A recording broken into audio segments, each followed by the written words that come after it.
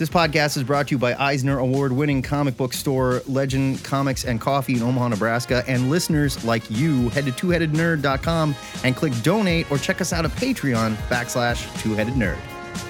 Our story this week picks up where we left off last week.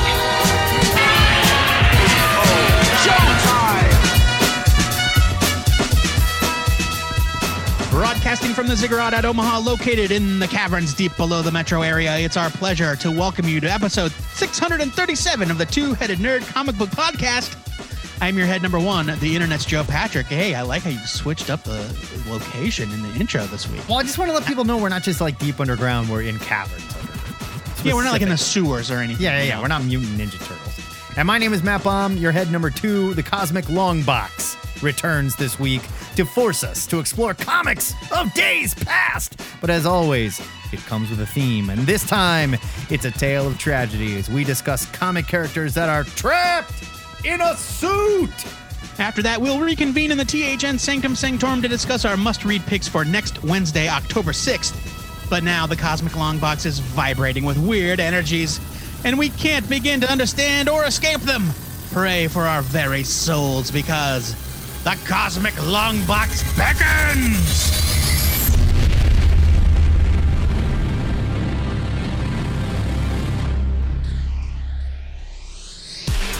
We find ourselves on another trip into the comic time stream, this time to investigate one of comics' strangest tropes: characters trapped in their own suits. Now, sometimes it's contained them, other times they just got stuck there for really stupid reasons. As you're about to hear for yourself, Joe Patrick, who is our first victim? Hey, hold on. My first one is not stupid. And also, just to cut off any comments. The first part of your first one is totally stupid. Yes, right? but you'll quickly notice that I did not review the first part of my first one. Just to cut off any comments at the pass here, when we say trapped in a suit, we mean all iterations of trapped in a suit, like skin made out of metal, turned into energy and forced to wear a containment suit, yada, yada, yada. It's not all just like guys that gotta wear super suits for reasons. You know what I'm saying? Speaking of, my first pick is Superboy and the Legion of Superheroes number 195. It's from DC Comics. 1973 was the year. It's written by Cary Bates with art by Dave Cockrum. A new candidate for the Legion comes in the form of Erg-1, a teen who was converted into energy, which is stored in a containment suit, as I just mentioned. When his ability to duplicate existing Legionnaires' powers fails to impress, he is denied membership, but he also has a secret power which he dare not reveal.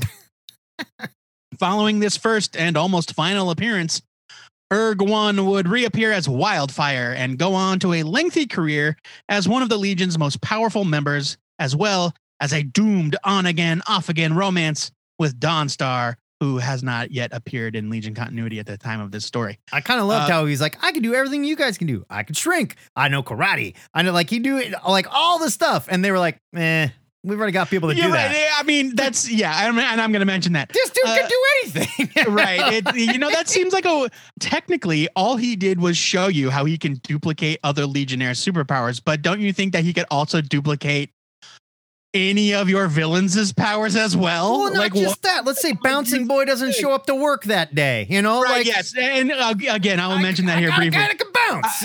Shortly, I will mention this.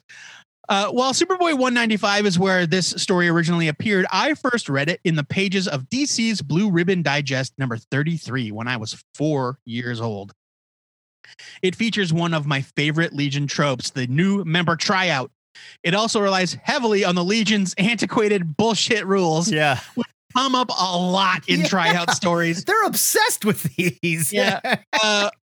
Erg, it's ERG, it's lowercase, like it's spelled like a regular name, capital E, lowercase RG. Instead of, it's got to be Erg. RG1. Yeah. I know, it should be ERG1 because Erg1 sounds stupid. Erg is rejected because he's a one-man Legion. Again, useful. Right. Instead of having his own unique power set, despite the fact that the team would repeatedly break that rule and had already with characters like Ultra Boy, Mon-El, Lightning Lass, Chameleon Girl, Supergirl, Magno, and on and on and on. Right. Everything about his design kicks ass in the most 70s way possible. Being firmly entrenched in Dave Cockrum's horny Legion era, Urg's full body containment suit, by the way, it's head to toe. He has no skin. Still makes him look like a bare-chested hunk in hot pants. Oh, yeah. Complete with a winged star chest tattoo and pirate boots, which are my favorite part. Cary Bates' script is solid, if a little slight. It's also a little cheesy, in that kind of dated way. After the team up, a very small contingent of Legionnaires is sent to stop a deadly crop devouring machine. When they fail to stop it, a stowed away Urg One has no choice but to sacrifice himself by revealing his secret power, thus saving the day and earning the Legion's respect. Now, when I read this in 1983, I was shook for a few pages as the Blue Ribbon Digest contained a couple of future Wildfire appearances as well. If I had just waited and read on, I would have been like, oh, he's fine. Like right there in the digest. Yeah, they just leave the hatch open on his suit. He floats back into it. Dave Cockrum's art is tremendous, and I think it holds up to a lot of classic superhero standards you still see today. Superboy 195 will be forever seared into my memory as one of my first and favorite comic stories, and one of the tales responsible for my love of the Legion of Superheroes. Don't read the lead-in story, which is just a Superboy story about how a blind boy helps Superboy stop a man-made sphere-shaped hurricane. I don't even know. Thunderball, they keep calling it. Yeah, with the power of radio. I mean, it's dumb. He basically gives himself Daredevil powers because he's blind. Yeah, kind of. Yeah, right. And I may be biased, but I think that the Wildfire story holds up today. I think it's wonderful. I'm giving you this a buy it. Fun fact, this story places Legion HQ at 344 Clinton Street in Metropolis, which is the same address as Clark Kent's apartment in the 20th century. Nerd. I think the main problem that I have with the Legion is not the Legion's fault. It's that I never read it when I was younger. I just didn't. And revisiting some of this stuff when I'm older, like this dude shows up with all these powers. Imagine Rambo. Rambo comes and he's like, I want to join the army. And they're like, well, what can you do, Rambo? And he's like, well, I'm like a one-man army. You drop me in someplace, I'll kill everybody. And I'll get the POWs out. And I'll fight with the Taliban, whatever you need, man. I'm Rambo. And they're like, I don't know. We got a whole army that already does that. But also we have a rule against killing, so that's out. No, I'm just saying. Yeah. No. I mean, I don't think you have to be young to get into Legion of Superheroes. You just have to read the right stuff. This older stuff is antiquated. Obviously, it's antiquated. And it's fun. Sure. I like the idea of the character. He's an energy, character. That's cool. His design kicks ass. He's made out of antimatter energy. He does look cool. Right. Anti-energy. Is that right? Anti-energy. Yeah. Whatever. Whatever the hell that means. Comic book shit. Yeah. And again, it can do whatever you need it to do. I will give this story a buy it. I'm giving the issue a leave it because it's Superboy. Yeah. I mean, buy the reprint. Buy it on Comixology for $1. I even texted Joe and I was like, you could have warned me that this first story has nothing to do. I mean, look, don't get me wrong. I still read the whole thing, and I was like, oh my God. Hated it. The first story is very bad. Written by the same guy, Cary Bates, great writer. That first story is garbage. My first victim is the Rhino. This is an Incredible Hulk, number 124 from Marvel, 1969. It was written by Roy Thomas with art by Herb Trimpe. The Rhino is probably best known as a Spidey villain. He made his first appearance in Amazing Spider-Man number 41 back in 1966, but he would pop up in the Hulk quite a bit. Alexei Sestevich was your typical Russian mafia thug until he decided to get a leg up on the competition by undergoing several months of life-threatening chemical and radiation treatments to give him superhuman strength and permanently bond him to an armored Rhino suit. Some guys get a bunch of crazy tattoos. Other guys go and bond themselves to their suit. I don't know. Yeah. It's Russia. It's a crazy place. He's not known for being a brainiac, The Rhino became a very popular character, and enough fans would write letters asking how he used the toilet that Marvel Editorial decided to add a section to his bio in the deluxe handbook of the Marvel U that details a small, almost invisible flap in the butt area that he can open to do his dirty work. Dear Marvel, thank you for addressing this problem. I have a follow-up question. How does he clean the flap? That's not important.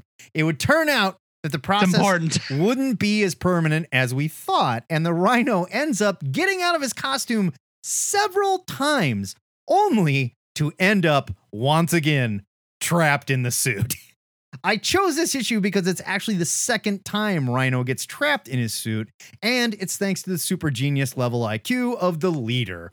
Although, once again, Alexei is completely on board with permanently putting himself in the suit. To be fair, the Hulk had beaten the hell out of the Rhino not too long ago, and Alexei wanted another shot at him. I would argue, look, I'm saying it. I have to say it. I'm going to cut this. Don't cut it. I'm not going to argue. I'm just saying that as I'm reading this, there's nothing in here that says Alexei's going to be permanently trapped. I don't disagree. Should he have known better? Yes. To that statement, I don't disagree. He should have known better. Is it smart for you to make a deal with the leader? No. No. But again, Alexei's not known for being a brainiac. No. I'm just saying he was like super suit and extra strength. Heck yeah, sign me up. Well, I would argue that the Rhino is kind of a tragic character, and they have constantly revisited that whole... I think later on, Joe Kelly would give him more of a tragic history when they were like, oh, he's a Russian spy, not some Brooklyn thug. Well, like he's always talked Joe like Kelly, some palooka. In Mark Waid's Kazar, he's like been depowered. Oh, yeah, right, he's super weak, and he's sitting like in the suit with a drape over him, and they shoot him, and he fills it back up again. Like he's constantly wanted to be powerful and more than he is, but it involves like, okay, well, you're trapped in this damn Rhino suit to do that. Are you cool with that? And he's like, I guess. Yeah. He don't know no better at the end of the day. He don't know no better. There's a, you know what? I'm going to save this for the end. Go on with your review. Okay. Sorry. The whole world seems to know that Bruce was the Hulk. There's a newspaper that's reporting the Hulk is dead, and Betty is planning a wedding with Bruce. They're like, the Hulk's getting married. So the leader decides to send the Rhino to kill Bruce on his wedding day. And just in case the Hulk does show up, he powers up the Rhino even more to deal with the Jade Giant. Now, I've been meaning to check out more of the Thomas Trimpe Hulk issues for years now. And if they're all like this issue, they're going to be a treat. Trimpe's art is fantastic. Oh, it's good. Even if he is doing kind of a Kirby impersonation. And Thomas's script is a mashup of professional wrestling and science fiction. I loved this, and I really need to dig into this iconic Hulk run. Also, I love the Rhino. I'm giving this a buy it. It was just fun. I mean, I love the Rhino too. And, like the thing about him being trapped in the suit, it's a fun trope, and that's why we picked it. And with guys like him that are constantly like, all right, I got out. Maybe this time things will go better. Right. And it's like, no, Rhino, no, it won't go better. Stop it. You just always end up crawling right back and going, all right, put me back in. Like, I remember very distinctly, there was a miniseries in the 90s called Deadly Foes of Spider-Man. Not to be confused with Superior Foes of Spider-Man by Nick Spencer and Steve Lieber. Or the foeiest foes of Spider-Man. The foe, yeah. And it was all about the Sinister Syndicate, which is Hydro Man, the Shocker, Boomerang, the Beetle, Rhino. There might be one other that I'm forgetting, but and like one of the main plots of that 4-issue miniseries is Speed Demon is the other, is that the Rhino is trying to free himself from this suit so that he can live a life and fall in love and all that shit, and he does, and it's a happy ending for the Rhino. What do? They put him right back in the goddamn suit. Yeah, man. Later, next time he appears, there's a this issue is a buy it. It's great. The leader's constantly shooting things with a brain beam instead of just like pointing at them. Yeah, I love it. Like you're not doing anything with that brain beam, leader. You're just pointing at something. Why don't you just point? Maybe he's very proud of his brain beam. You ever think of that? I guess, sure. Yeah. I mean, I guess I would be the too. Guy with no brain beam. Fair. Yes, it's true. Joe Kelly, much later on in during the Brand New Day era of Amazing Spider-Man, he would remember, oh, hey, the Rhino was a Soviet spy. Why does he talk like the Thing? Why does he just sound like some random palooka from the block? So he made him this like very stoic, not necessarily book smart, but definitely cunning. Like a guy that, you could buy that this guy was a Russian agent, and he like falls in love and he's out of the suit, and it's this whole tragic backstory where every time they pull him out, Every time he gets out, they pull him back in, like Al Pacino in Godfather 3, but better. Like that's great. There is a 2-part story in the pages of a forgotten title called Spider-Man's Tangled Web, which was an anthology series where creators would come on and do these like weird or off the beaten path kind of takes on Spider-Man's supporting cast. Yeah, it was great. It's where there's a very, the most famous issue of that series is called Severance Package. It's about the Kingpin. It's written by Greg Rucka and drawn by Eduardo Rizzo. It's excellent. But Peter Milligan and Duncan Fegredo did a 2-issue story called called Flowers for Rhino. Oh my God. It was amazing. And it is exactly what it sounds like. It is Flowers for Algernon, starring the Rhino, where he goes through a brain operation that turns him into a super genius. Yeah. He immediately becomes unstoppable because he knows how to, like, he can outthink Spider-Man in battle. He tries to start his own crime organization, and he falls in love with a mob boss's daughter. He writes a novel, his intellect fades away, and it's so fucking sad. Yeah, it's gut-wrenchingly sad. So like, if you want a good Rhino story, there are lots of them. This one that Matt chose is a great classic Rhino story versus the Hulk. Roy Thomas, Herb Trimpe. Something about Herb Trimpe that I've noticed, he's come up a lot in the Cosmic Longbox. And something I've noticed is that he had a tendency to change his style to mimic the popular artists of the time. Like, this is very Kirby-esque. That's exactly why he's not more famous. Like in the 90s, he made a concentrated effort to look like Rob Liefeld. Yeah. You know, and when by the time that Wolverine, the first appearance of Wolverine around 181, his art was even different than it is here. Oh, definitely. And but he was doing like John Buscema by that point. Yeah, yeah. He's like an artistic chameleon. Yeah. He's wonderful, and this is a wonderful issue. It's a buy it from me. I am the Rhino. Nothing can withstand me. Next up for me is Ms. Marvel #1. It's from Marvel, you guessed it. The year was 1977. It's written by Jerry Conway with art by John Buscema. Speaking of John Buscema. That's right. A new superhero has appeared in New York City, Ms. Marvel, who has been seen breaking up a crime in progress being conducted by the Scorpion. The Scorpion, a.k.a. Mac Gargan, holds J. Jonah Jameson, Carol's new boss, and the man who hired him to become Scorpion in the first place, responsible for his being trapped inside his weaponized costume. I did not know this. I didn't know it was Jonah's fault. It's true. That dude should be in prison, like for so many things. He also funded the creator of the Spider Slayers. Yeah, but he was never a supervillain. He's just like editor in chief and a piece of shit. You know? He's made some very bad choices. The Scorpion would go back to his roots, fighting Spider-Man off and on for decades. Sometimes stuck in the suit, sometimes not. If you read his first appearance, like I did, trying to research the character, he ain't trapped. He's not trapped. He goes through the thing, and then he drives to whatever event he's sabotaging in street clothes, and then puts on his costume in the back of a truck. Yeah, I'm curious as to when that actually happened. When he got I don't know. Straight up stuck. I couldn't tell you. He would eventually gain another deadly suit as the new host for the Venom symbiote after Eddie Brock's death. Gargan would once again become the Scorpion, plaguing Spider-Man and Jameson on numerous occasions before his most recent appearance during the Sinister War, just a couple of months past.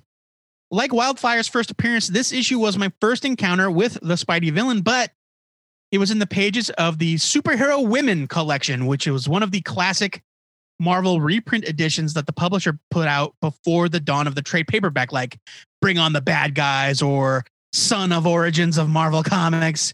You remember him if you're an old like me.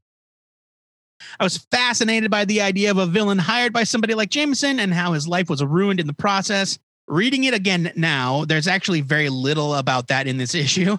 There is maybe one line where Gargan shouts about being trapped in the suit. Mm-hmm. Otherwise, he just runs around making the reader think that he's mad at Jameson for being a badass. For making him into a badass, sorry. Right. Still, it was fun to revisit this appearance and see him go up against a different hero. Naturally, this issue is heavy on the Ms. Marvel stuff. And I love the idea that Carol didn't even realize that she was Ms. Marvel at first, thanks to some faulty memory stuff going on. She was a much different character back then, obviously, but still very much a boss. She doesn't take any shit from Jameson when he wants to turn the Bugle's progressive women's magazine into a Good Housekeeping clone. Conway's script is really fun and progressive as well. All the talk about women's lib seems a little quaint today, but it was totally relevant to the time period.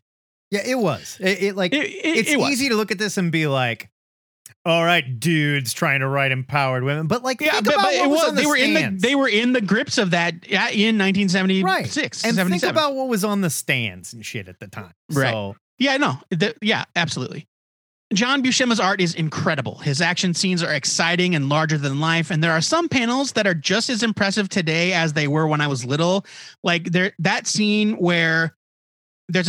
where Ms. Marvel smashes the vat of whatever chemical stuff that Scorpion is dangling Jameson over, and it goes all over Scorpion, and he runs out of the lab screaming in pain, on fire, dripping with burning chemicals, with his arms like in this writhing position. And like that was seared into my mind as a kid. And I looked at it again and it took me right back there.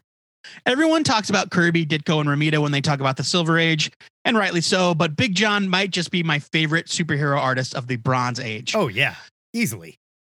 Ms. Marvel #1 serves as both a great primer for a legendary Marvel hero and also a fun appearance by one of my favorite underused Spidey villains. I'm giving this a buy it. Yeah, I love the Scorpion. And like Matt Gargan's another one where they have definitely tried to paint him as several different things, where he's a victim, he's crazy, Yeah. he gets super powered up later. And like, but it's always like, even when he does get out of the suit, he ends up in some like even more crazy version of the suit.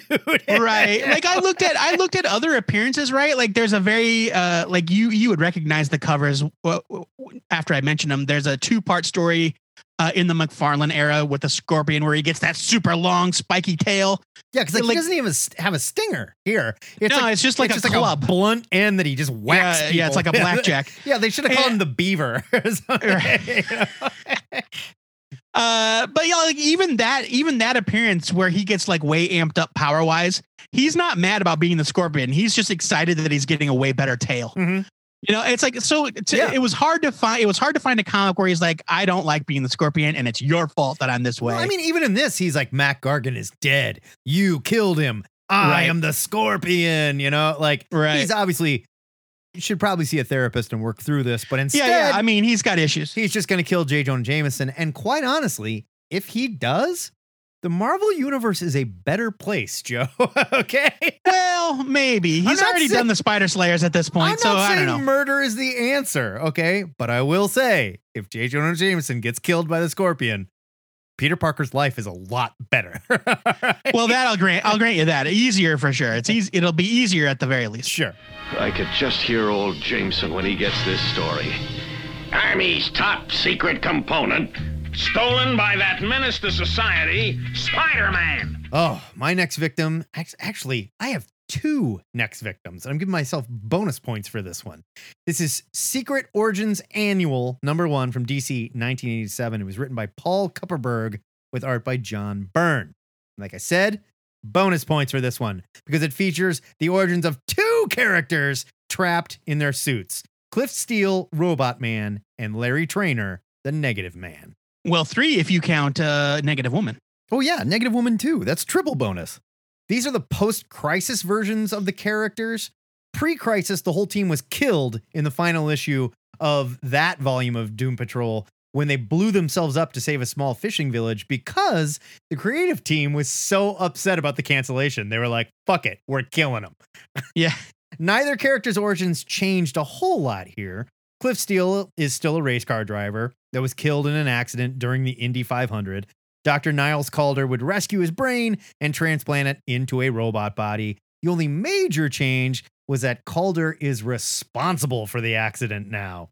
Larry Traynor was a military test pilot that flew too high, encountered sunspots that disabled his jet, and, he crashes, but it also gave him strange powers and irradiated his body. Traynor has to be wrapped in special bandages to be around anyone, so as not to give them cancer because he's so radioactive.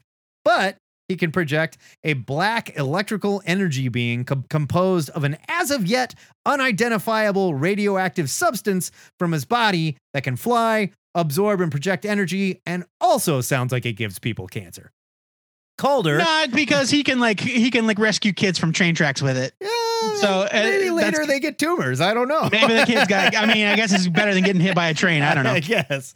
Calder was also responsible for Trainer's accident post-crisis. Time out. Like, I know that you probably read that in the wiki, but I don't think that in this issue they say that Calder is responsible. They don't. But the whole story that Doom Patrol goes into is that Calder was putting together a team and caused all these accidents. Okay, he's sort of like in this issue, Cliff is very much like, I loved that man. Like, yeah, he they saved don't me. know the horrible truth yet. I was just going into the whole right. Next, I will talk about this issue, but yeah. I'm just going into the whole post-crisis idea of like this anti-Reed Richards type thing. Sure. Yeah. No. Anti Professor X almost, because he's the team of freaks and the whole thing. I guess. I've never read these Secret Origins, but I know Joe loves them. The issue could have just been a straight origin told by an unseen narrator, but instead Cooperberg has Cliff visit the Doom Patrol's old HQ, and of course, he has to recount the origins of the whole team to clear his ID with security AI. He mentions the Titans rebuilding him recently, which I don't know what that's about. That was during the Wolfman Perez. Okay. He was rebuilt. Yeah, he was rebuilt when he returned.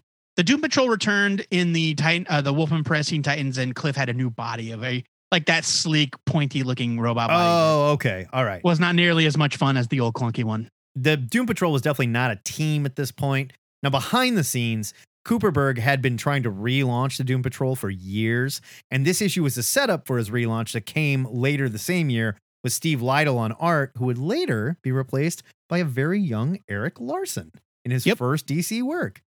This issue was fantastic, and I can see why it got readers excited about the Doom Patrol again.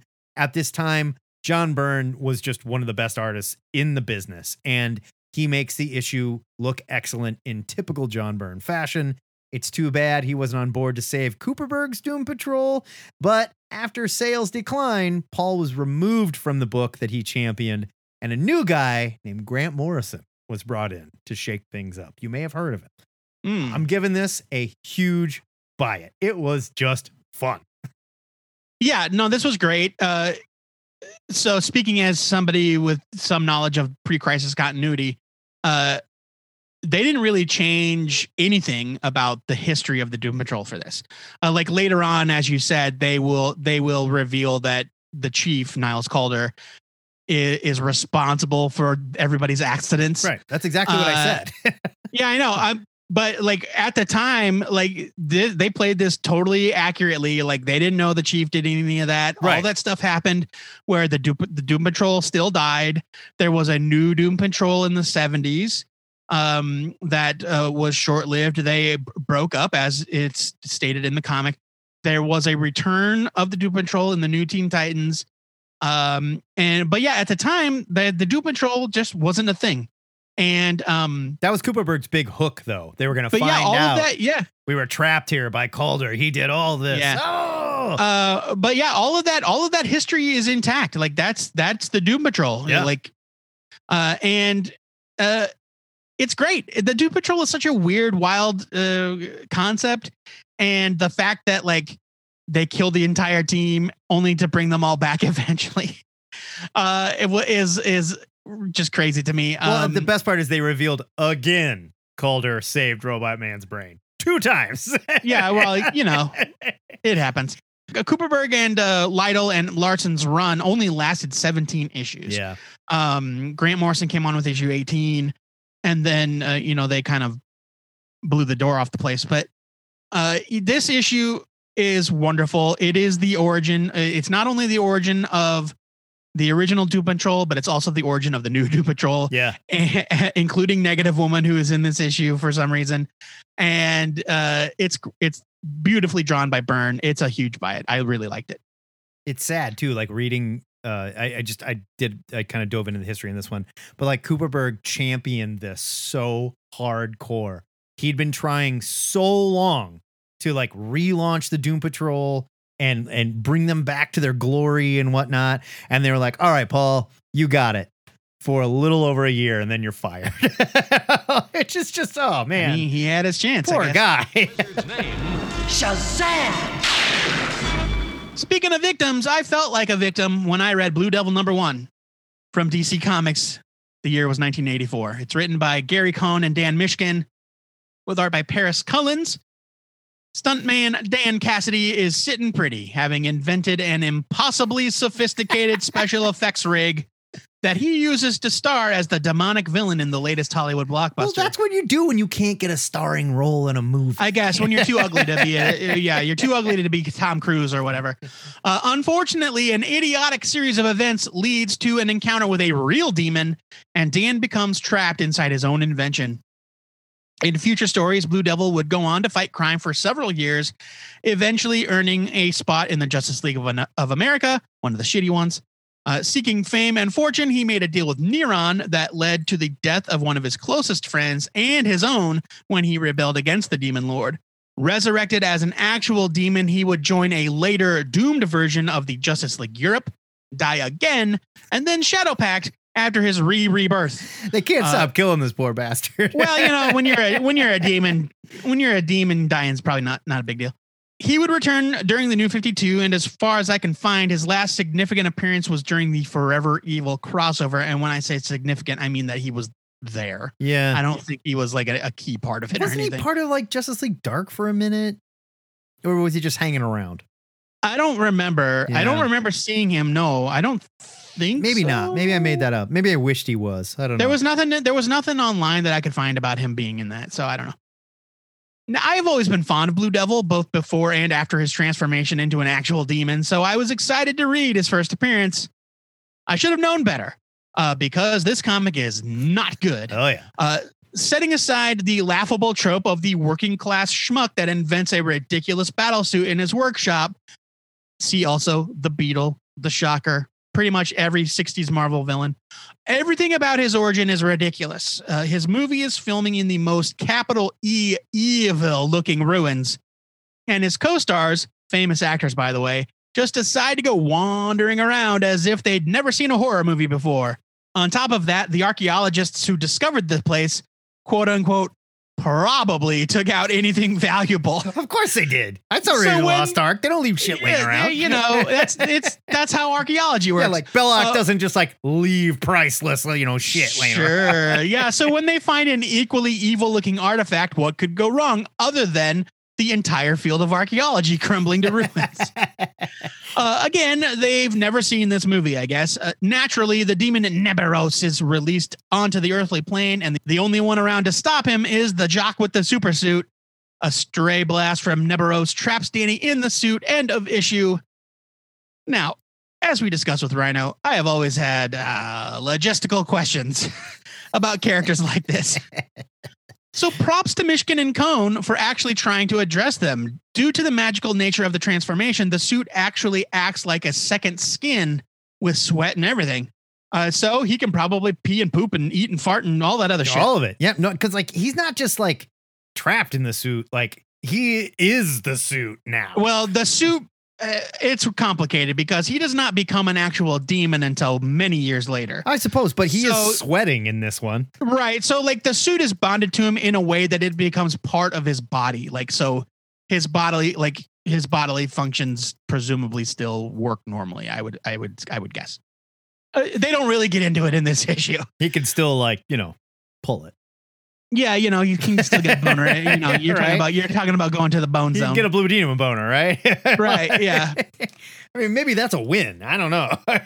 Maybe. I mean, maybe it's. Maybe that's in the pro column. Yeah, that's all I'm saying. Unfortunately, the rest of their story is complete nonsense, and the dialogue is even worse. Holy shit! Oh yeah. Paris Cullins' art is mostly good, though his faces get absolutely bizarre. And he makes a lot of weird layout choices, like there's a panel where the Blue Devil is like leaping into action, and for some reason the cropping of the panel is like from the middle of his chest and up. So you only see him from like the armpits up, and I'm like, what? Why is this framed this way? It almost seems like some of it almost seemed like they were like, well, these drawings aren't going to work, but if we cut them and stick them in here like this. Right, yeah, maybe. It could be. Like decoupage. Decoupage. Exactly. I still like Blue Devil as a character, but I should have left his first appearance a mystery. I'm giving Blue Devil #1 a leave it. Okay, I love Blue Devil as a character, but the reason I love Blue Devil as a character is because the idea is so goddamn stupid. Okay? What you essentially have here is remember the movie Congo? It was a terrible movie, right? Where like all the B-list actors of the time like team up with a gorilla that speaks sign language, and they go to the fucking jungle and they fight a bunch of man-eating gorillas to like find a stone or some shit. So imagine if this were the making of that movie, and the person that was inside the gorilla suit, Amy, who spoke sign language, ran into a demon gorilla, fought off said demon gorilla, and became a superhero. That is what you've got. A gorilla themed superhero. One of the things that just kept hitting me was like the stakes are so goddamn low. They released a demon from hell, a giant demon from hell, and it literally kills no one. That's true. Yeah, I don't think he does. The crew does a pretty good job of holding off a giant the cameraman fights him off with a bulldozer. Yeah, and stuff. Gets it up. They're like, "What are you doing?" He's like, "I'm being a hero." What? It's like, you mess with one of us, you mess with all of us. The stakes could not be lower here. Right? Yeah, Neberos is not a very threatening. Yeah, and you could tell. Blue Demon strikes me as one of those characters where somebody drew a picture that was cool, and they were like, "That's cool. Why don't we make a character out of that?" And like, yeah, we can't just make him a demon though. Demons are bad guys. Like, I don't know. What if it was just like a dude in a suit? Like, ooh, I got a better idea. Like, stop it. No, this is terrible. Yeah. It's bad. I do love the general idea of it. Yeah. But literally only because it's so dumb. Admit it. Right. It's only because it's so dumb. Now, later on, he does become a demon. Stuff goes down. He did show up in Justice League Dark as a bad guy, and he was coming to kill Detective Chimp for some stuff that he did. The James Tynion issue, Justice League Dark #6. So was that the first incarnation of Justice League No, Dark? this was like 2018, so this wasn't long ago. Okay. So all right. Yeah. Maybe they just stopped updating the Blue Devil Wikipedia after he stopped appearing in the new. I don't know that Blue Devil fans are real active on that wiki, so probably not. This is a call out, Blue Devil fans. Step your game up, all right? Get your house in order, guys. Yeah. No, I'm giving this a leave it. It's terrible. Yeah, it sucks. But with that said, it doesn't make me love the character any less. It's just one of those like stupid DC ideas that is enduring, like Detective Chimp. Same thing. Pretty dumb idea. Love the character. Sure. So let's completely switch gears and talk about Concrete Strange Armor #1 from Dark Horse, 1997. This was written and drawn by Paul Chadwick, and Paul Chadwick is one of the most impressive, incredible, double threat comic book creators out there that has pretty much solely focused on Concrete as a character and that story. He's had a few jobs here and there. He may be, like I said, he may be one of the most talented comic creators you've never heard of. Outside of his work on Marvel's Dazzler series, 2 issues of Y the Last Man, and we just discovered 2 issues of a Doctor Strange mini, Chadwick has been writing the story of a man trapped inside a concrete body since his first appearance in Dark Horse Presents #1 in 1984. The bulk of the story deals with Ron Lithgow's life after he was kidnapped by aliens and his brain was transplanted into a hulking concrete body. Chadwick did not focus on the sci-fi aspects at all, but explored the more human side of the character. Almost like a what if Ben Grimm wasn't an adventure seeker, but an English major turned speechwriter for a progressive senator. This series focuses on the actual origin of Concrete, and it is the stuff of high strangeness nightmares right out of the UFO abduction playbook. Ron is visiting his ex-girlfriend to get the rest of his stuff, including his camping gear, before climbing a mountain with a friend and co-worker The two are kidnapped by giant rock creatures near a cave and then laid on tables where machines harvest their brains. They awake in the same rocky bodies as their captors and even get a glance of their old bodies, obviously being used by the aliens at that point. Why? I don't know, but okay. Maybe that's later on in the book. But they're just checking it out, that's not important. Chadwick's art is extremely realistic and almost a Daniel Clowes traditional draftsman type style. He's obviously art schooled, and it makes this story even more bizarre and terrifying. If you've never read Concrete, do not start here. There's a complete Concrete that includes all the early stories that are amazing, weird slice of life stories about a man trapped in an alien body. And reading those prepares you for Ron revisiting his traumatic origin. And it's truly comic book storytelling at some of its best. This is a massive buy it. Yeah, I mean, I'm going to actually disagree with you a little bit. I've never read Concrete before this, which we discussed briefly before we recorded, and I was blown away. And now maybe I would have a larger appreciation for this particular story if I'd read. That's what I'm saying. The emotional payoff that this story hits you with in the journey of the character. Because before this, this was like barely mentioned. It was thoughts that he had, so like this story, just for context, this story was collected, Strange Armor was collected in Concrete Volume 6. Right. So he didn't get to it for years. But I was still blown away by the emotional journey of the character.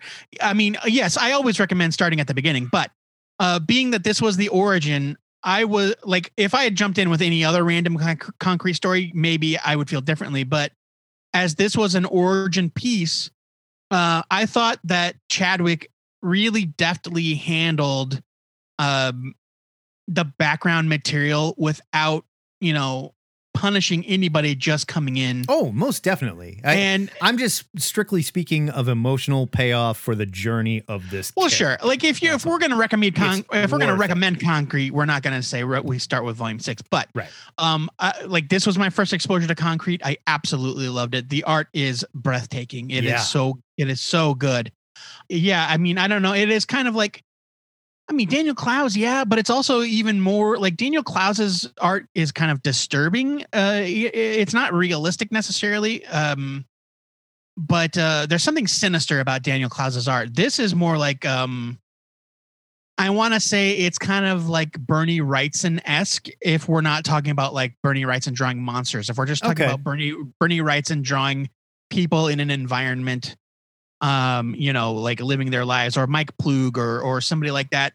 Mike Plug, I can see that. And I guess I'm just speaking to like the level of realism that he can bring. I mean, this is certainly so like weird. Real world, like, and the environments are really wonderful. Like the way he draws the, the mountains and the forests, and all of this stuff.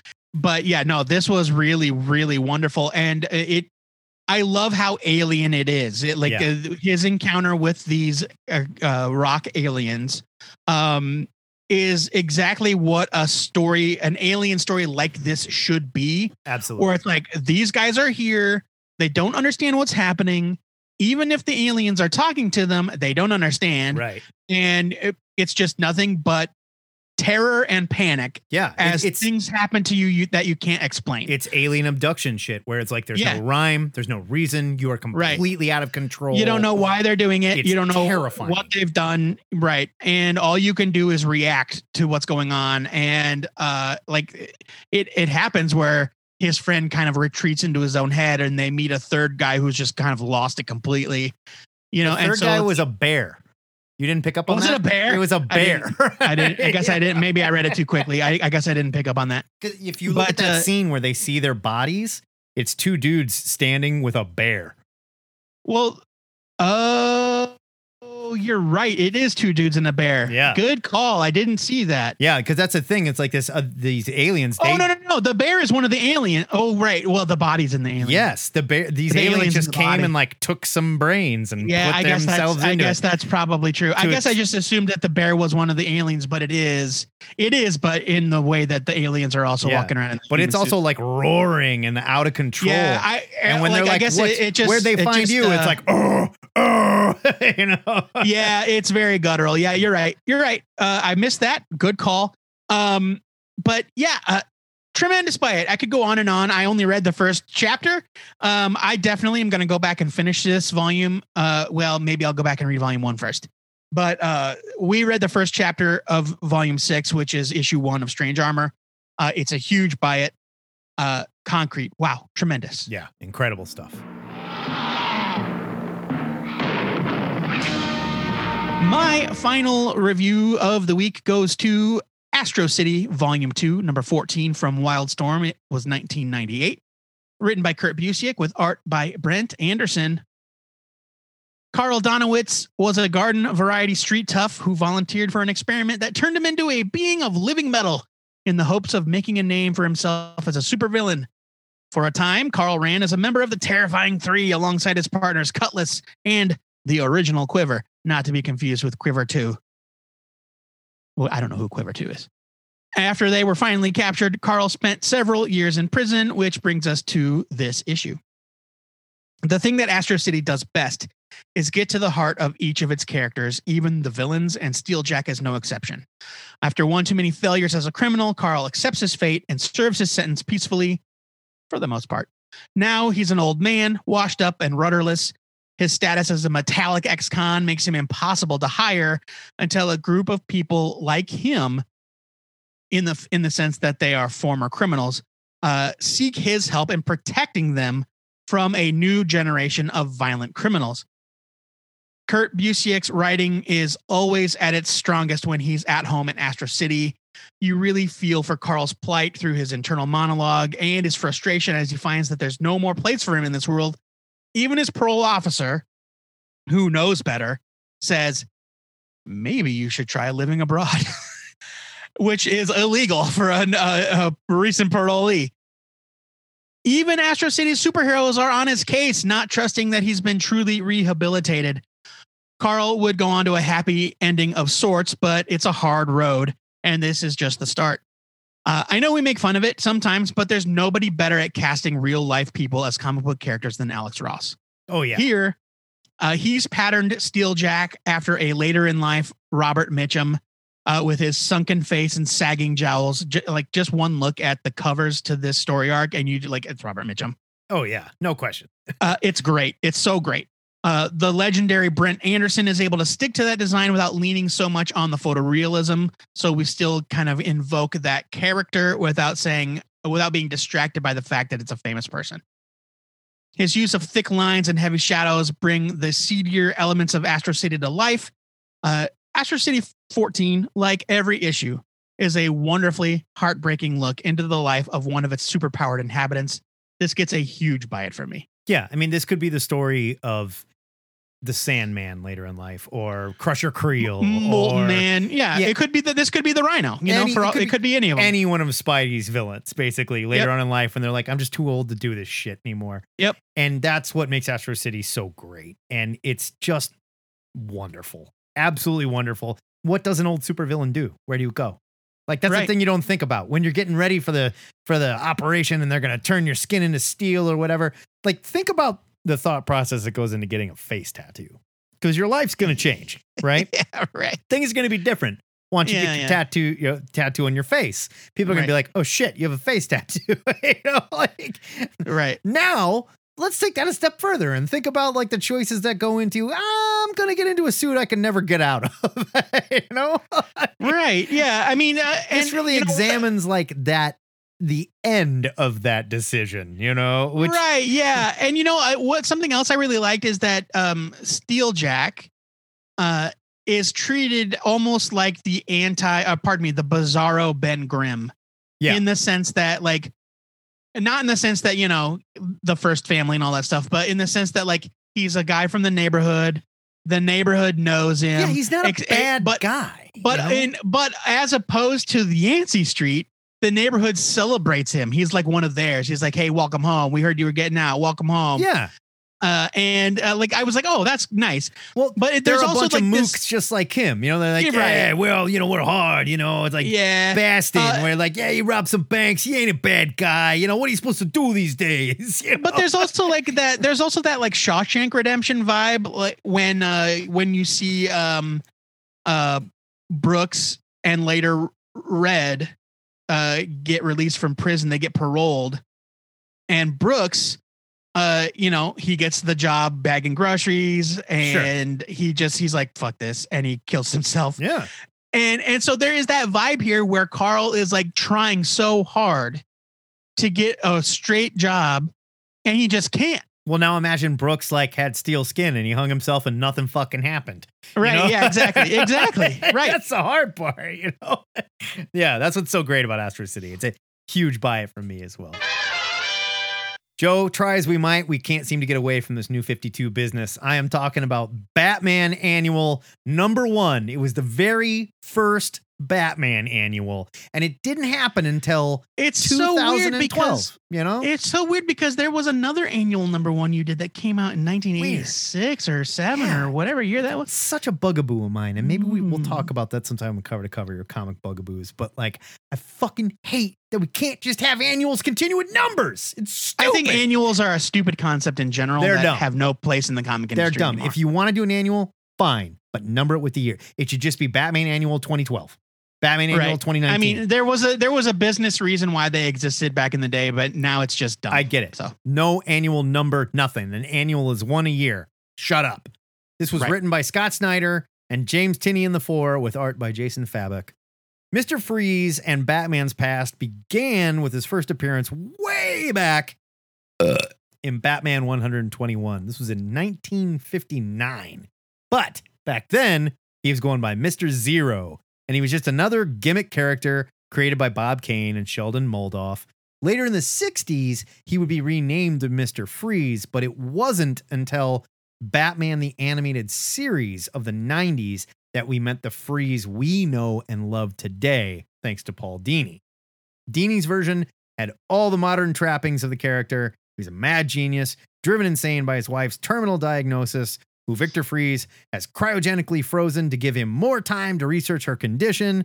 After GothCorp's CEO Ferris Boyle stops funding the research and pulls the plug on Nora, causing an accident that transforms Victor Freeze into Mr. Freeze due to his body temperature dropping below frozen temps, Mr. Freeze develops a suit to keep him alive and turns to a life of crime to fund his research and suit upkeep, because that shit's expensive. This annual hit in the middle of Snyder's Night of the Owls crossover, and it updates Mr. Freeze's origin subtly. It begins with his mother falling through thin ice on a lake in Lowell, Nebraska, which is a real place. I had to look it up. Mom is preserved by the cold temps, and it triggers something in Vic. He sees why did you look it up? Just because it's in Nebraska and you were like, I wonder if that's real. Yeah, I'd never heard of it. I just looked it up. Right. Lowell, Nebraska. Fair enough. Real place. But he sees his mom go underwater. He thinks she's dead. She's later rescued. They bring her back to life. And he gets this weird idea in his head that like, maybe being frozen ain't so bad. He starts like freezing animals to see if he can bring them back to life and stuff. It's kind of gross. Victor is in a cell at this point in Arkham Asylum, recounting his childhood to a psychologist that mentions he was caught while helping the Owls bring their soldiers, the Talons, back to life. Of course, he escapes and he heads to the Penguins Iceberg Casino to get his freeze guns. And then it's after Bruce Wayne, who's been keeping Nora alive. Vic, of course, thinks Wayne stole his wife and wants to take her and get out of Gotham. We see a flashback to 6 years ago in this New 52 continuity where Victor was working for Wayne Tech in their cryonics department and keeping Nora alive. Later, Bruce comes to shut down Vic's research as it's getting pretty creepy. They have a fight. Nora gets unplugged. Vic is covered in freezing fluid. So now Bruce created Mr. Freeze in this New 52 continuity. We find out that Nora is not in fact his wife, but just a frozen woman he became obsessed with after the events of his childhood seeing his mom frozen and brought back to life. Now, I do not love the New 52 continuity crushing Freeze's story into the last 6 years and Bruce Wayne being responsible for his transformation. But I love Snyder and Tinian's small additions to his origin that make the character even more disturbed. It definitely removes the romance from Dini's Heart of Ice episode of the animated series, which made the character much more sympathetic, but I really like this creepy twist. Fabok's art is just simply amazing. This guy was born to draw Batman the same way that Gary Frank was born to draw Superman. Full stop. Like, if they said to me today, Matt, only one artist is allowed to draw Batman for the rest of your life, I would say, okay, it's Jason Fabok. That's fine. I would probably still say Gary Frank. That guy is amazing. I think Gary Frank is the answer to most questions like that. Well, and the same goes for Superman. They said you can pick one person. I mean, Jason Fabok. Gary Frank. That is really great. He draws my Superman for the rest of my life. I am giving this a buy it, regardless of the continuity crushing stuff. It's still a cool issue. I mean, I have thoughts about that. On the positive side, if you consider that Batman first appeared in 1939, and Mr. Freeze didn't appear until 1959. Sure. You could make an argument that in a compacted timeline, Mr. Freeze didn't show up until 4 years into Batman's crime-fighting career. Yeah, I'm just not crazy about like Bruce Wayne being the guy that. Yeah, I mean, Bruce Wayne being the guy that did it is kind of whatever. But I'm also torn. I'm torn about the twist, the Nora twist, because while at first I was like, "Ooh, yeah, that makes Mr. Freeze way grosser." I also kind of love the tragic love angle of I like that traditional too. Mr. Freeze. And I get it. So I'm of two minds about that. But this issue is very good. And this was our first, I believe our first real meeting with the future superstar James Tynion IV. And also I think Jason Fabok was pretty new onto the scene. And yeah, it wouldn't surprise me if this was one of his first issues. And it's just very, very well done. I don't know. This is a buy it. I'm conflicted about the origin in general, but I do love this issue. And you mentioned it early on about how it was the animated series that kind of gave us the Mr. Freeze we all know, right? In our heads, when we think of Mr. Freeze, we just involuntarily think of the Nora thing. Yeah. And I had to scour my memory banks to see if I could remember a pre-crisis, not only a pre-1992 appearance, but even just pre-1992 appearance of Mr. Freeze. And I cannot. Mr. Freeze, he's a cool character who like literally is a blank slate prior to the one thing everybody knows him from. All right, everyone, chill.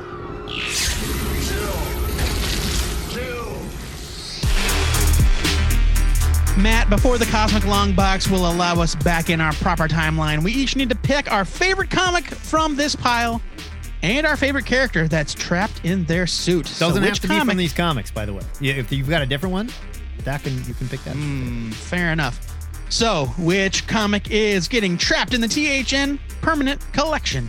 It's Concrete. It's Concrete Strange Armor #1, period. Yeah, I mean... I don't know why I'm fighting it. That's what it is. My favorite character trapped in a suit is Mr. Freeze. I love that villain. He's so great because he is so stupid. Like, he came from a really dumb Golden Age, Silver Age idea and was fleshed out into this amazing character. And then Arnold Schwarzenegger played him and made him even better. That's a joke. Totally that is a joke. I totally did. I just love the idea of Mr. Freeze. I love the way he looks in his suit. I love his cool fucking guns. You know, like, he's just a rad Bat villain, and he's completely unlike anyone else in Batman's rogues gallery. Yes. And, Mr. Freeze is great.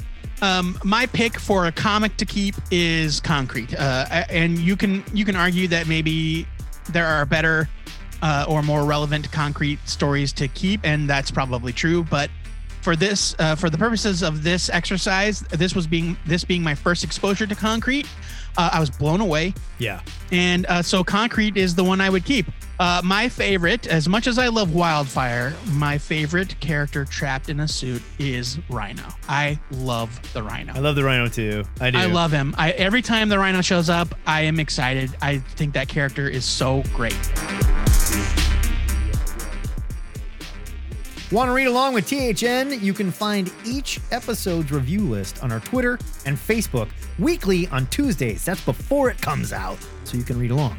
And don't forget to check our Instagram feed to see our covers of the week every Wednesday. Got a couple questions like, what are these, like, going to be worth money or something? No, it's not what this is. It's not speculation. It's just covers. It has nothing to do with it. Yeah, they're just covers we like. That's it. You can find those every Wednesday on our Instagram. We'll give a little shout out to the artists if you want to start following them, and you should, because a lot of them are great follows. Also, let us know what you thought about all of these comics, your favorite heroes trapped in suits, and anything you read this week on our live call-in show, THN Cover to Cover. We do it every Saturday on our Faces book, and we do it live from 11 to noon Central Standard Time.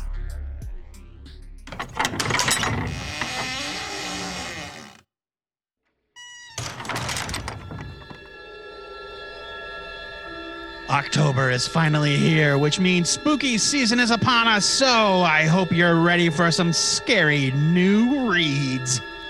Matt, can you take a break from sorting your Betamax tapes and Laserdiscs for your annual classic horror binge and tell these kids about your must-read pick for next week?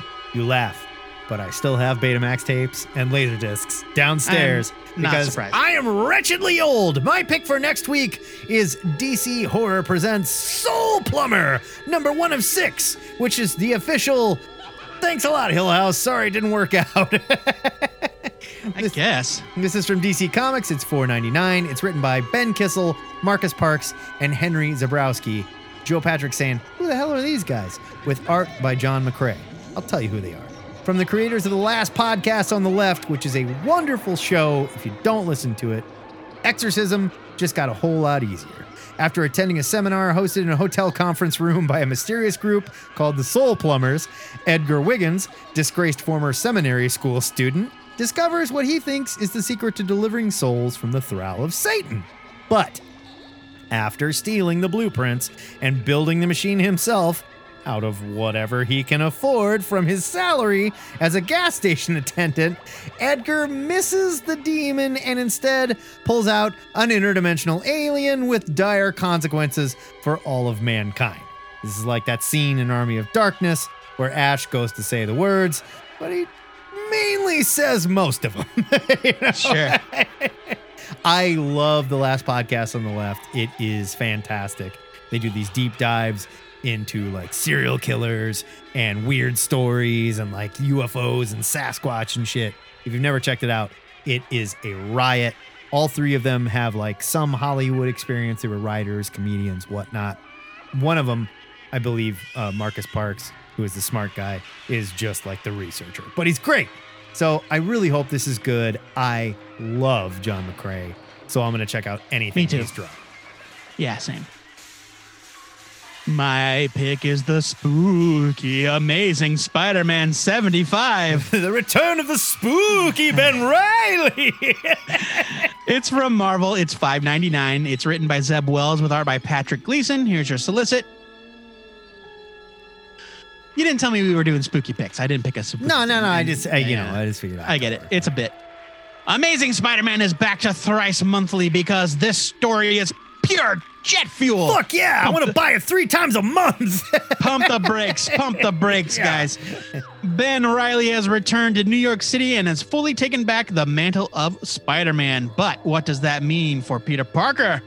The greatest team of web writers, yada, yada, yada. The most epic arachnid artists ever, yada, yada, yada. Bring you a spider story that will shake up Spider-Man's 59th year. Not the 60th year. Don't get comfy, Ben. In ways you cannot predict. They had this planned, written a little while ago, and they're putting it out 3 times monthly because they need to get it over with in time for the 60th anniversary shit. I don't think that's true. No, I think that they knew. So? No, I think that they purposefully planned this to lead into the 60th anniversary. Why are we doing it 3 times a month if they're not trying to get it over? I don't know, because it's 6 months until the Oh, pardon me. It's 6 months until the. Pardon me. It's pure jet fuel. It's pure. Yeah, because it's pure jet fuel. There you go. I read today the conclusion of Nick Spencer's run on the book, Amazing Spider-Man 74, which for some reason is only a week removed from this next issue. And I have to say, for as critical as I was of Nick Spencer's run, I kind of liked this wrap up and the way he tied things together and how he brought back the twins and the whole like mind fuck thing with Harry and Norman. And like, I thought it ended on a good note. It definitely cleared the decks for Ben Reilly's return. And I am eager to find out what that all means, because I didn't get to read the Free Comic Book Day lead-in story, which they definitely alluded to this week. So I need to track that down and then get ready for next week. The THN trade of the week goes to Orcs in Space, the trade paperback. That's a Muppets reference. You don't know it? You're too fucking young. Screw you. You shouldn't be listening to the show. It's from Oni Press. It's $15.99. Please don't stop listening to the show. It's written by Michael Tanner with art by Francois Vignault. Vignault. Yeah, Vignault. There you go. Here's your solicit. Get ready to Harlorp. Gore, Kravis, and Mongtar are just 3 orcs trying to survive while on the run from everything and everyone on their homeworld. When the naive bureaucrats from Starbleep land on the planet Muckball, the orcs unwittingly steal the most advanced ship in the fleet and blast into the dankest reaches of the outer Galacticon. After befriending the ship's AI, D.O.N.A, Donna. I'm thinking, yeah, Donna. The gang must evade everything from pacifier-sucking bounty hunters to raucous nightclubs to steampunk space rats. Ugh. The cosmos will never be the same thanks to Orcs in Space! Joe Patrick, tell the kids why you picked this one, because I don't even know what the fuck it is. Neither do I, but it looked fun. Fair I picked enough. it because it looks fun, and the solicit got me. It sounds like... I love a good Pigs in Space reference. Yeah, I do too. It sounds like everything I hate about raves in the 90s written in outer space with orcs. You know? Well, I think that's kind of the point, right? I think the pacifier sucking bounty hunters and is supposed to be dumb, Right. but it looks super fun. I don't know these creators, but the cover looked great, and I just think it'll be a fun time. Fair enough. Oni Press, they put out good shit. You can trust They them. do. Be sure to pre-order these comics if you're looking for a quality read. And also, don't forget to check out the Take a Look It's in a Book Club read for September. Jeff Smith's Tukey. You've got one more week to do so. Matt Baum is going to tell you why in just a second. Excelsior! That is it for THN 637. And next week, we are back to reviewing new comics. And we're going to give you nerds a taste of our Patreon exclusive Take a Look, It's in a Book Club, where, just like Joe mentioned, we're discussing Jeff Smith's new prehistoric venture, Tukey, Fight for Fire, with our very own Woolly Toots. Now, if you want to rap about this week's episode or any of the weekly nerdy news that we're following, hit us up on our live call-in show, THN, cover to cover, every Saturday, 11 Central Standard Time. It's hosted on our Facebook page. I would love to hear about some characters that are trapped in suits that we forgot about. Hellstrike is a good example. There are lots. Fuji, Hellstrike. And don't forget about the question of the week. This week's question was submitted by Scott Evil via the very sparse THN forums. Thank you, Scott. I think you're going away. I think we should. Like one of these days, I'm just gonna push the button It's and time. explode them because I'm tired of reading about. Well, we just soccer open the training. airlock and we inject them into space. You know? Yeah, just like just like the Xenomorph Yeah. in 7 out of the 10 Alien movies. In the vein of Sins Past becoming Continuity Past, what are your favorite and least favorite retcons? Now, for those of you that don't know, retcon stands for retroactive continuity, which means establishing something into a character's history that was not previously there. For example, Usually it's a fix. Sometimes it's a fix. Sometimes it's a revelation. For example, a retcon. Nora Freeze is not Mr. Freeze's wife. Right. That's a retcon. Yeah.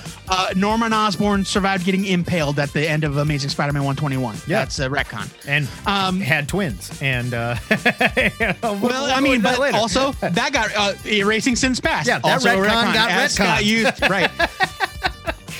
Staying with Spider-Man, Scott loves Brand New Day and will defend it at length. But the Spider Totem idea is just nonsense. if you can come up with a if you- retcon, you get bonus points. All right. Something that's been retcon. Oh, I can give you a retconned the multiverse, DC's multiverse. No, that It got doesn't count. retconned That's too away big. and then got retconned back. too big. I'm talking. I Yeah, want it like is a real it's retcon. too big. Retcon. I know, I get it. We do need question of the week suggestions, so please send those to us via email. You can also send them to us on Twitter, Facebook. You can call us at 402-819-4894 or join our Zoom by clicking on the link in our Facebook Live video chat during Cover to Cover. And if you can't be there live, shoot an MP3 to twoheadednerd@gmail.com or leave a message on the hotline, where you can also leave your question of the week suggestions. Sure. Your Ask a Nerd questions. It's how you your play comic along. pushers. Yes. Yeah. We want you here with us. Yeah, so please, also, we don't want to do that much work, so please give us ideas. We'll make you internet famous. We're rich. We will make you internet famous. We are lonely. If you doubt that we'll make you internet famous, just listen to last week's Cover to Cover and listen to Lord Stephen Fino's call. The cautionary tale of Lord Stephen Fino. It almost ruined his life. Yeah. However, if you are going to email in a recording or leave a voice message, please try to keep it to 2 minutes or less. The voicemail will actually cut you off. That's nothing we can control. But we have a lot of air to share with the people that come in live. That is a thing we can control. I set it to 2 minutes. Oh, you did? Oh, well, you don't need to tell them that. I was just going to blame Google, but all right. If you're new to this show and you wish someone would retcon us out of existence with two people that actually knew what they were talking about when it came to comic books, I assure you. Pardon me. One of us doesn't know what they're talking about. I Yeah. assure you, it's only because you haven't heard enough. The good news is you can hear the entire NMTHN in our digital long box. You can find that over at twoheadednerd.com. But hosting that many episodes, it ain't cheap. So we want to thank donors like Mr. Bo Conroy, one of John Luttrell's only friends. All right. And that is saying something. Bo, you're a goddamn survivor, man. And we appreciate it. Thank you, buddy. Before we go, our weekly shout out goes to Jonathan Hickman. This week's Inferno #1 marks the beginning of the end for his initial tenure on the X-Men that changed their status quo in ways we couldn't have imagined. Word to you, Mr. Hickman, and here's to hoping Marvel can wrestle you back from Substack to finish what you started. Yeah, they're paying him a pretty penny, so we'll see. Until next time, true believers, remember to pre-order your comics or your retailer might just tell you they're only coming out in email format anymore. This is the Two-Headed Nerd signing off. But first, your onomatopoeia of the week. Hello.